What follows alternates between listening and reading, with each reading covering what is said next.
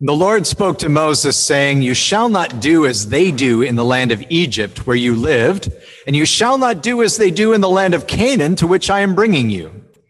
You shall follow my rules and keep my statutes and walk in them. I am the Lord your God." Grace, mercy, and peace be with you from God our Father and our Lord and Savior Jesus Christ. Amen. There used to be a catchy song on Sesame Street that was played to help you learn similarities and dissimilarities. And some of you of a certain age might even remember the jingle. One of these things is not like the others. One of these things is not like the others. One of these things doesn't belong. Can you tell which thing is not like the others by the time we finish our song? Now, what in our text for this week could possibly make me think of Sesame Street and one of these things not being like the others? Well, the answer is in the two verses from our Old Testament reading that I just shared with you. You shall not do as they do in the land of Egypt where you lived, and you shall not do as they do in the land of Canaan to which I am bringing you. You shall not walk in their statutes. You shall follow my rules and keep my statutes and walk in them. I am the Lord your God. You shall not be like the others. You shall not be the same. You are going to be the ones who will be different because you know my name. I am the Lord your God. So when I read that text and I thought of that jingle from Sesame Street, I immediately wanted to go to my commentaries and to my library to find out what exactly the Egyptians and the Canaanites were like. Seemed to me that's kind of critical to understanding that verse. If you don't want to be like the Egyptians and you don't want to be like the Canaanites, somebody must know what they were doing and what they were thinking and saying that God said not to think and say and do.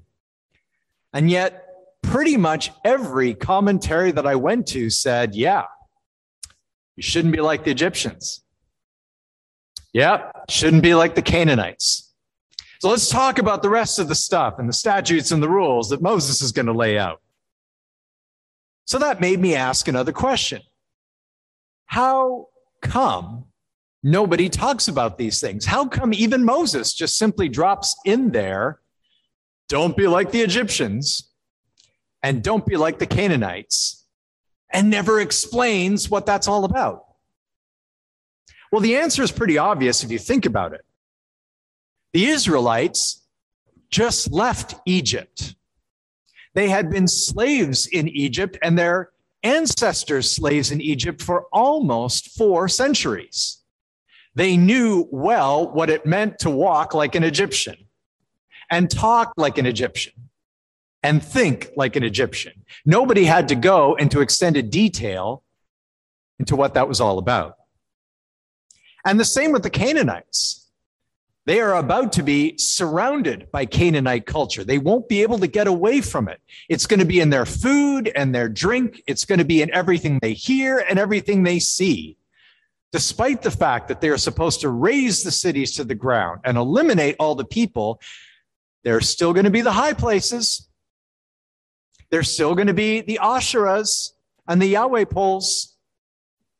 They will be constantly imbibing into themselves what it means to be Canaanite.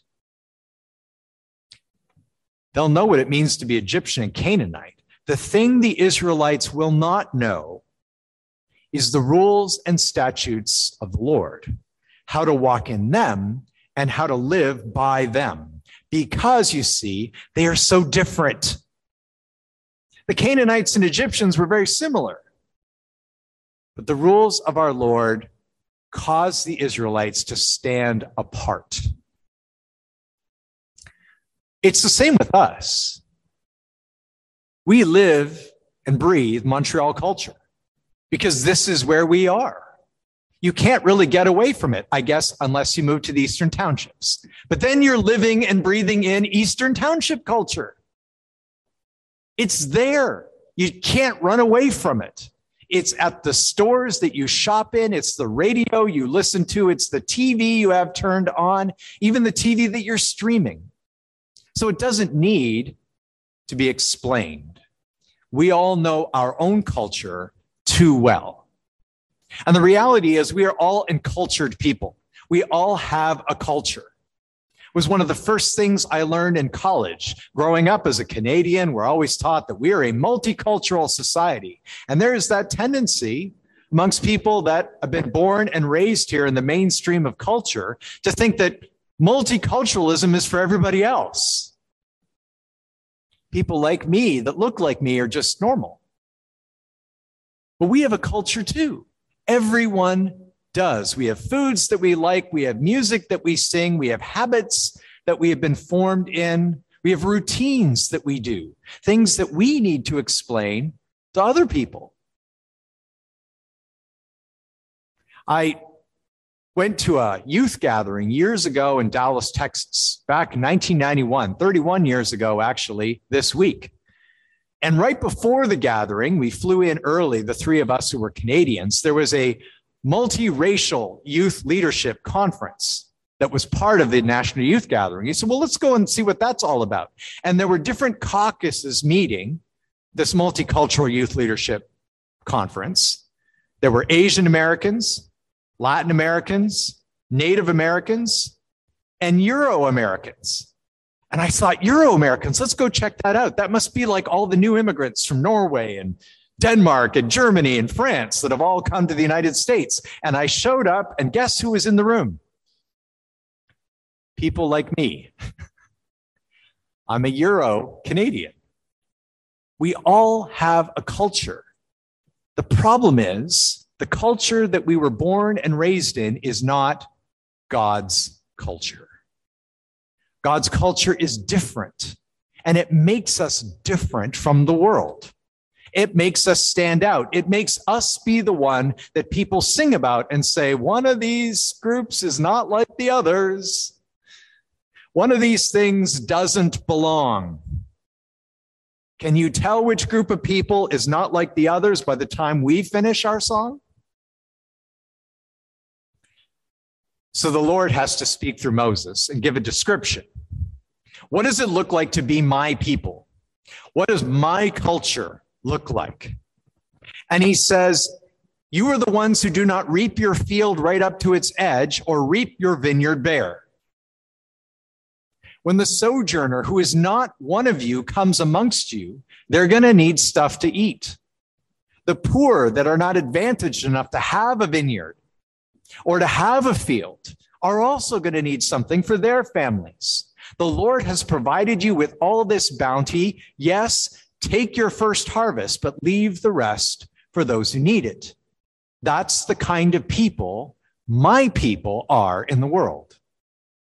It's a little bit like kind of what we did on cleanup day, where we didn't clean everything. We left a lot of cleaning to be done by people from our community who were not members of the congregation, but that needed something to give to the government to show that they were involved in their community. And we were happy to write letters for people looking to get their visas and their residency and let them do some of the cleaning. We didn't clean all of it. We let them clean some. You shall not steal. You shall not deal falsely. You shall not lie to one another.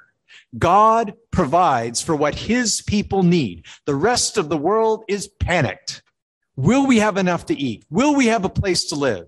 Will we get a good education? Will we have enough pension when we retire? God says, my people will not be like the others. We don't have to rig the scales to get a little bit extra off every sale. We don't have to lie to people to try and make our way in life. God will provide for us. He will make sure that we have the things we need. Life is not a competition where if anyone wins, someone else loses. Not if we believe and trust in the Lord who has made us his people. You shall not curse the deaf or put a stumbling block before the blind, or to put it in different words, you will not take advantage of other people's disadvantages. You will not look at somebody else and say, I think I can get a leg up on them. Look how fat they are. Look how short they are. Look how tall they are. Look how uneducated they are. I can do better than them and get a head on their shoulders. You shall not do that if you are my people. You are not going to be like the others. You are not going to be the same. You shall not hate your brother or your sister in your heart, but you shall reason frankly with your neighbors. It is no accident that it was out of Christian countries that democracy first took hold, because we knew how to deal with people who didn't think like us. We dealt with them frankly, honestly. We had conversations. We learned to resolve our differences or find ways to live with them. We didn't have to turn our neighbor into a demon just because we didn't agree with them. That's what the others do. It's the natural way of the world. That isn't somebody who has a disagreement with me. That is somebody that I must oppose to the very fiber of my being. God says, it shall not be so for my people. Have conversations, figure it out, because that's what I, the Lord your God, have done with you in Christ. Now, this is quite a list. It's a heavy thing to go through on a Sunday morning in July when the sun is out and everything is quite nice. It is easy to imagine how great the world would be if God's people truly did live like this. But it's hard to imagine how you put it into practice when so many people would think that living like this is frankly just crazy. So one way to approach this is to approach it like a list. Let's make a list of all the things God says we ought to do as his people that will be different from the Egyptians and the Canaanites and Montreal and Quebec and Canada. But when we make a list like that, we miss the point. This isn't a list. It's a description. It's a picture of how we look different from everyone else. It's a picture of a red balloon floating in a whole sea of blue balloons. It's a picture of the one circle in the midst of all of the squares. It's a picture of the one yellow duck in the middle of the room filled with kittens. One of these things, you see, is not like the others. And so when a lawyer who was well-versed in the lists of the Old Testament and knew all of the X's and Y's and Z's, knew how to dot his I's and cross his T's, came to Jesus and said, "Can you help me refine my list?" Jesus knew he could not answer with another list, but instead he tells a story. You see, because lawyers love lists. Engineers love to check boxes. Accountants like to make sure that the spreadsheet is fully completed. But when you're forming character, you can't just give a to-do list. And so Jesus paints a picture of what his people look like and just how they are different. What they do when they find a person who's half dead by the side of the road. They don't immediately pull out the rule book and say, okay, half dead person by the side of, half dead? That could mean fully dead. If I touch them, I become unclean. Here's the list of rituals I have to go through to become clean. Oh my gosh, it's going to take a week. I don't have a week because I got a family to look after. Better not bother crossing over the road. And brothers and sisters in Christ, that's what the priest and the Levite did. That was their calculus. The Samaritan didn't go through that calculus. He didn't even care that the person might have been a Jew and might have been horrified that a Samaritan was handling him. All he saw was a man dying by the side of the road. And he said, I'm going to be different. Because the other two people could only think about, if I go to help that person, how will it affect me? I'm going to think about what happens if I don't go over to that person, what will happen to them. That's the description. God's thoughts, you see, are not our thoughts. His ways are not our ways. We are greedy. We are selfish. We are more concerned about our wages than the wages of others. We are very quick to hate, but very slow to reason frankly with our neighbor. We are always giving an excuse why we can't or shouldn't help our neighbor, or arguing that maybe they aren't our neighbor at all because they come from somewhere else, because they shouldn't be here, because we don't want them on our street.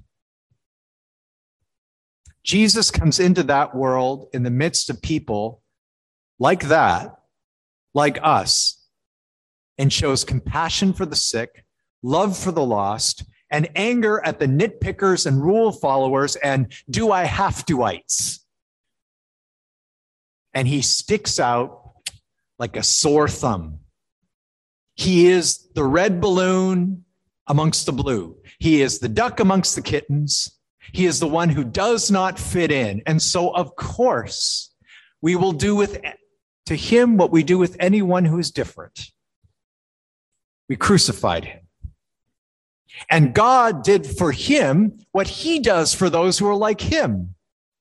He raised him from the dead. Death will not have the last say. Those who are different from the world will be with me eternally. Jesus, you see, chose to become and take into himself what it means to be like us, so that we might become like him, different from everything and everyone around us. He will, as Paul promised, fill us with the knowledge of his will in all spiritual wisdom and understanding, so as to walk in a manner worthy of the Lord, fully pleasing to him, bearing fruit in every good work, and increasing in the knowledge of God, being strengthened with all power, according to his glorious might, for all endurance and patience with joy. You and I just used to be like everybody else. We were caught in the kingdom of darkness, stumbling around in the darkness, not knowing how to be different. But now, as Paul says, we have been qualified in Jesus to share in the inheritance of the saints in light. That's what we have from the one who came into the world that we killed, but that God raised from the dead that we might be saved. One of these things is not like the others. It's Jesus, and we who are in him by faith. In the name of Jesus Christ, amen.